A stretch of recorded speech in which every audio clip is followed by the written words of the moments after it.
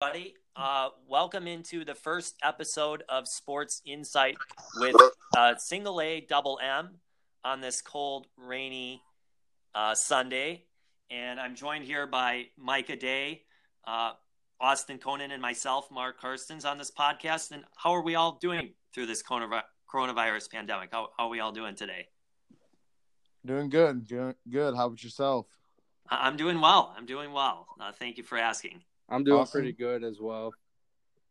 All right, so today within our podcast, we will lay out salary issues between men's and women's sports, explain and define the topic of pay equality issues in sports, explain history of salaries over time, explain LeBron James' motto, more than an athlete, and how this relates to our topic, and talk about why people should care about our topic and why the topic issue is important. So I want to explain and define the term pay equality issues in sports. And according to equalityhumanrights.com, equal pay is defined as men and women in the same employment performing equal work must receive equal pay, as set out in the Equality Act 2010. And while this definition is how it's supposed to be in society, in many cases it's not. Shanae Ogumbwe, a WNBA player who we'll discuss later in our podcast, has expressed her disappointment that women aren't getting the same amount of pay in their respective sports as men. And star NBA player LeBron James started a catchy motto, more than an athlete. And this motto started back in 2018.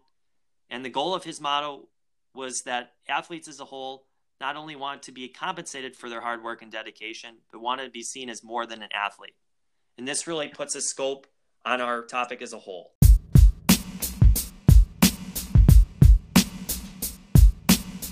And now Austin will talk a little bit about talk a little bit about catching up on our topic. Okay, so first I'm going to give you guys our intended audience. We kind of thought of individuals who are interested in sports with an age group of around 18 to 50 years old. We also like them to have a general knowledge of what's going on in the sports world. And with them having that great knowledge of sports, we believe they will understand why pay issues are a big problem in the sports world today. And also they'll understand what all these athletes are going through. And also lastly, we will touch on why the issue of salaries and pay has become such a big ordeal in the sports world today. So now I'll be talking to you guys a little bit about salary cap fluctuation. So our first topic in this podcast will be about salary cap fluctuation, such as how it works, what it is, and why it's important to discuss with pay issues in sports. Also, we will touch on how what sports leagues are most affected by this and the impact it has on the sports leagues as a whole. So first I'll be defining what exactly this is, and basically it's how much a team can spend on its players. And another way to think of it is a salary cap puts a upper and lower bound on a club's payroll. So a neat fact to start this off is the first sports league to implement this was the NBA in 1984, the 1984 to 1985 season. But also this is important with pay issues because of the word fluctuation. It's always varying every year. The value in players change every year based on their age and their injuries. And this starts to get players frustrated because they feel they are worth more than they are being offered. And also another interesting point about this is the difference in how much each league's teams have to spend on players every year vary tremendously, such as the NBA and NFL. And for example, in 2009 for the NFL, their salary cap was set at $128 million for a 53-man roster, and for the NBA in their 2008 season, it was approximately $59 million per year or per team. And the difference between that would be $69 million, which is crazy to think about but it's understandable because of the amount of players on each roster. All made about $100,000 salaries. Starting in the early 1900s, pay salaries have changed a significant amount in the sports. The most successful, Ty Cobb, who was considered the GOAT in the MLB, made little to nothing. Back then, in his career, he made about $500,000 throughout his whole entirety of his career, equivalent to $3 million today. Now we're gonna have my colleague Wyatt here. How are you doing today, Wyatt? I'm doing excellent, Micah. How are you doing today? I'm doing pretty good. Thanks for joining us today. Of course. So, would you say you're a pretty big sports fan, Wyatt? Sports has been a huge facet of my life, as far as I can remember, both playing and watching, and something that I've always connected with and truly loved. And who are you a sports fan of? I was born in Boston, so pretty much every Boston team, you're going to get a pretty big response out of me outside of the New England Patriots, in which case I am a Green Bay Packers fan. My dad grew up in Wisconsin, so again, one of the ways when I grew up with him was just watching the Packer game every Sunday, even though we didn't live in Wisconsin. Okay. So the first question I have for you today is, can you think of any specific athletes that have outwardly discussed pay discrepancies in their respective sports? I mean, there's always going to be a lot of different people who have an opinion on this because it does have direct impact on their lives and their, loved ones' lives. But the best one for me that I can think of is the United States women's national team for soccer. It's been a huge discussion over the past couple of years as to whether or not they deserve more money, seeing as they are really one of the most successful sporting teams, male or female, in world history. They're dominant, unlike any other sport. Yep, that's something that we will discuss in our website, actually. What did you think about that, or how does that make you feel, knowing that women that have made a big change for our sports world don't get as much recognition as some others? Well, for me, I think everybody can agree with the simple concept that, the people that we care about, all these women that we care about in our own lives, they deserve everything that our male counterparts do. And at the end of the day, it's very easy to say, yes, they deserve the money, they deserve the pay raise, they deserve the admiration. But when you break it down to the nitty gritty, sometimes it comes down to just viewership and the fact that you aren't getting enough. But at the end of the day, I think we can all agree that percentages don't really lie. And while we may not be able to have $30 million contracts for WNBA athletes or soccer players, we can for sure do something to make it at least something they can focus their entire year on. They don't have to go to different leagues or, get side jobs outside of the season. And I think that as a whole, women do deserve a pay raise almost unilaterally across the sporting world. I would agree. And then last question I got for you. What do you think is something that's stuck out to you or comes to mind right away for how much salaries have changed in both men's and women's sports?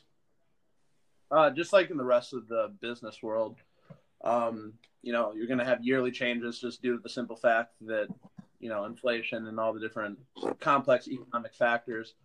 But with men's and women's sports, I would say over the past 10 years, I've seen what I would call a rise, especially in men's sports, more so with these massive, almost unreasonable contracts that don't necessarily make sense when you really break it down. You have people like Chris Paul, an aging point guard, making $45 million a year, when in reality, all he's doing is, dribbling a ball and playing a sport that even if he wasn't getting paid, he would probably pay anyway.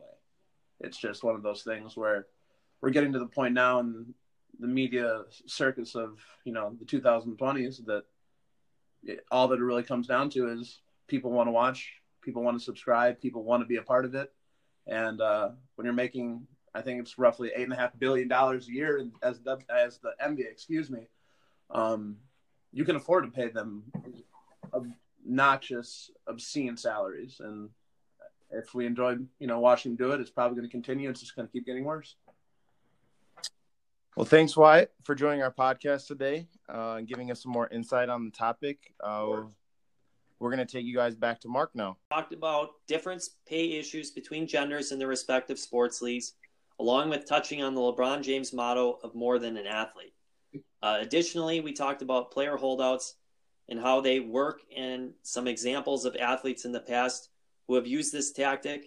And we also dove into salary cap fluctuation and gave some information as to how it works. And lastly, gave some history and development of sports pay discrepancies within the topic. And we'd like to thank Wyatt also as well for coming in today and spending a little time being interviewed, talking about the history and development of sports and pay issues within sports. And we'd like to thank everyone for listening, hearing all our opinions. We really appreciate that and hope you all have a great rest of your day. Thank you, everybody. Tiger Woods made in his best year on the golf course, which was approximately $21 million. Today, players try to get the highest salaries possible because they know they can get top dollar. In 2005, Alex Rodriguez, a famous New York Yankees baseball player, made a whopping $26 million in a single season, fielding ground balls and hitting baseballs. Crazy to see such a massive change over the last 50 years. Also to discuss on the women's side, women have been playing what is considered pro sports since about the early 1900s as well, but only a couple sports were implemented into the Olympics, like lawn tennis and golf. It wasn't until 2014 that more sports were added, and now men and women can compete in all the same Olympic sporting events. One of our greatest athletes of all time, Serena Williams, who according to Forbes is the most popular pro female athlete, doesn't even get near what the highest paid male athlete does. And a matter of fact, she's only woman in the top 100 as of 2019, coming in at number 63. There are 5 other tennis players on the list, including herself, and all others are ranked higher than her, the highest being Roger Federer, who makes $93.4 million in total in comparison to Serena's $29.2 million. Now looking at the NBA compared to the WNBA, NBA athletes make about 50% of the revenue that is brought in, whereas female athletes make about 25% in the WNBA, making the point that women are not asking for the lump sum of money that LeBron James or Steph Curry are bringing in, but making it clear that the same percentages and the benefits would do just fine. The market isn't the same in women's sports as with men's, and the fan support isn't even close to that for something like the Super Bowl. Is it really too hard to ask for women to receive fair pay for putting in equal work for the same exact sport as men? Now that you guys understand a little bit about salary cap fluctuation and how it works, next Mark will be discussing our next topic, which will be diving into player holdouts. Oh, thank you, Austin. So our second main topic is regarding player holdouts in different professional sports leagues. And within the podcast, I'll give a few examples of players who have held out in different sports leagues, as well as define the term. In defining holdouts as an occurrence when a player unsatisfied with his or her current contract or a contract offer made by a team refuses to play. And players use this holdout as a play to obtain more favorable contract terms. And holdouts typically are short-lived and settled quickly. However, in rare circumstances, neither side budges, and the players end up sitting out all or part of a season. And in the NFL, 2 names who made big headlines pertaining to this were Le'Veon Bell, a Pittsburgh Steelers running back at the time of his holdout, and Melvin Gordon, a running back who played for the Los Angeles Chargers at the time of his holdout. And Pittsburgh offered Le'Veon Bell a 5-year, $70 million deal that looked pretty appealing and pleasing from a distance. However, if you read more into the lines of the contract, it wasn't all that fantastic because very little of that $70 million was guaranteed to Le'Veon Bell.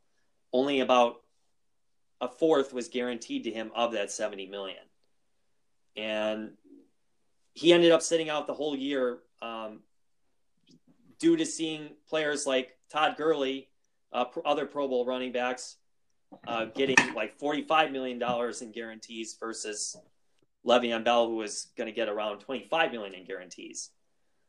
And another example in the NFL is Melvin Gordon, who was looking to get about $13 million a year, and Los Angeles Chargers were only offering him about $8 million a year. So there was a big gap between the two sides, and that's kind of what led to the holdout before Gordon came back later in the season to play for the Chargers. And in the NBA, Andre Iguodala was traded to the Memphis Grizzlies, getting a 1-year, $17 million deal. But before the season began, he had a contract, or he started a contract holdout because he didn't want to play for the Grizzlies anymore, and he wanted to be traded. And the Grizzlies are a small market team and don't have many star players, so they have largely factored into, or that's largely factored into why Iguodala wanted to hold out. And he ended up sitting out half a season until he got waived and signed with another team. And these are just a couple examples of players holding out from their respective teams. And player holdouts relates back to our topic of pay equity issues in sports due to many athletes being unhappy seeing that other players on their team that play different positions are getting more money than them and are getting their lives taken care of for them more than they're getting. And it's just kind of almost a jealousy thing. And yeah, that's kind of a big reason behind player holdouts being an issue with pay equity.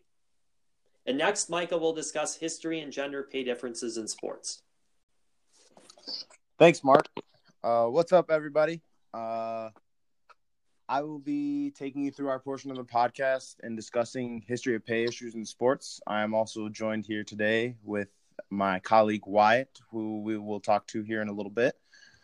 Money discussions happen every year and becomes a bigger issue as the years go on. The difference between now and when salary cap was millions of dollars versus back when roughly around in the 1910s when it was about six figures a year, we see has been a big difference. Also be covering the differences in men's and women's sports and the gap between the two that makes a good argument for why women may deserve more. Beginning with when sports started, money wasn't as big of a factor to get players to want to play. It was for the love of the game and the respect of the sport. All-time greats who are in the Hall of Fame, like Joe DiMaggio, Ted Williams, Stan Musial, and Bob Feller, all made about $100.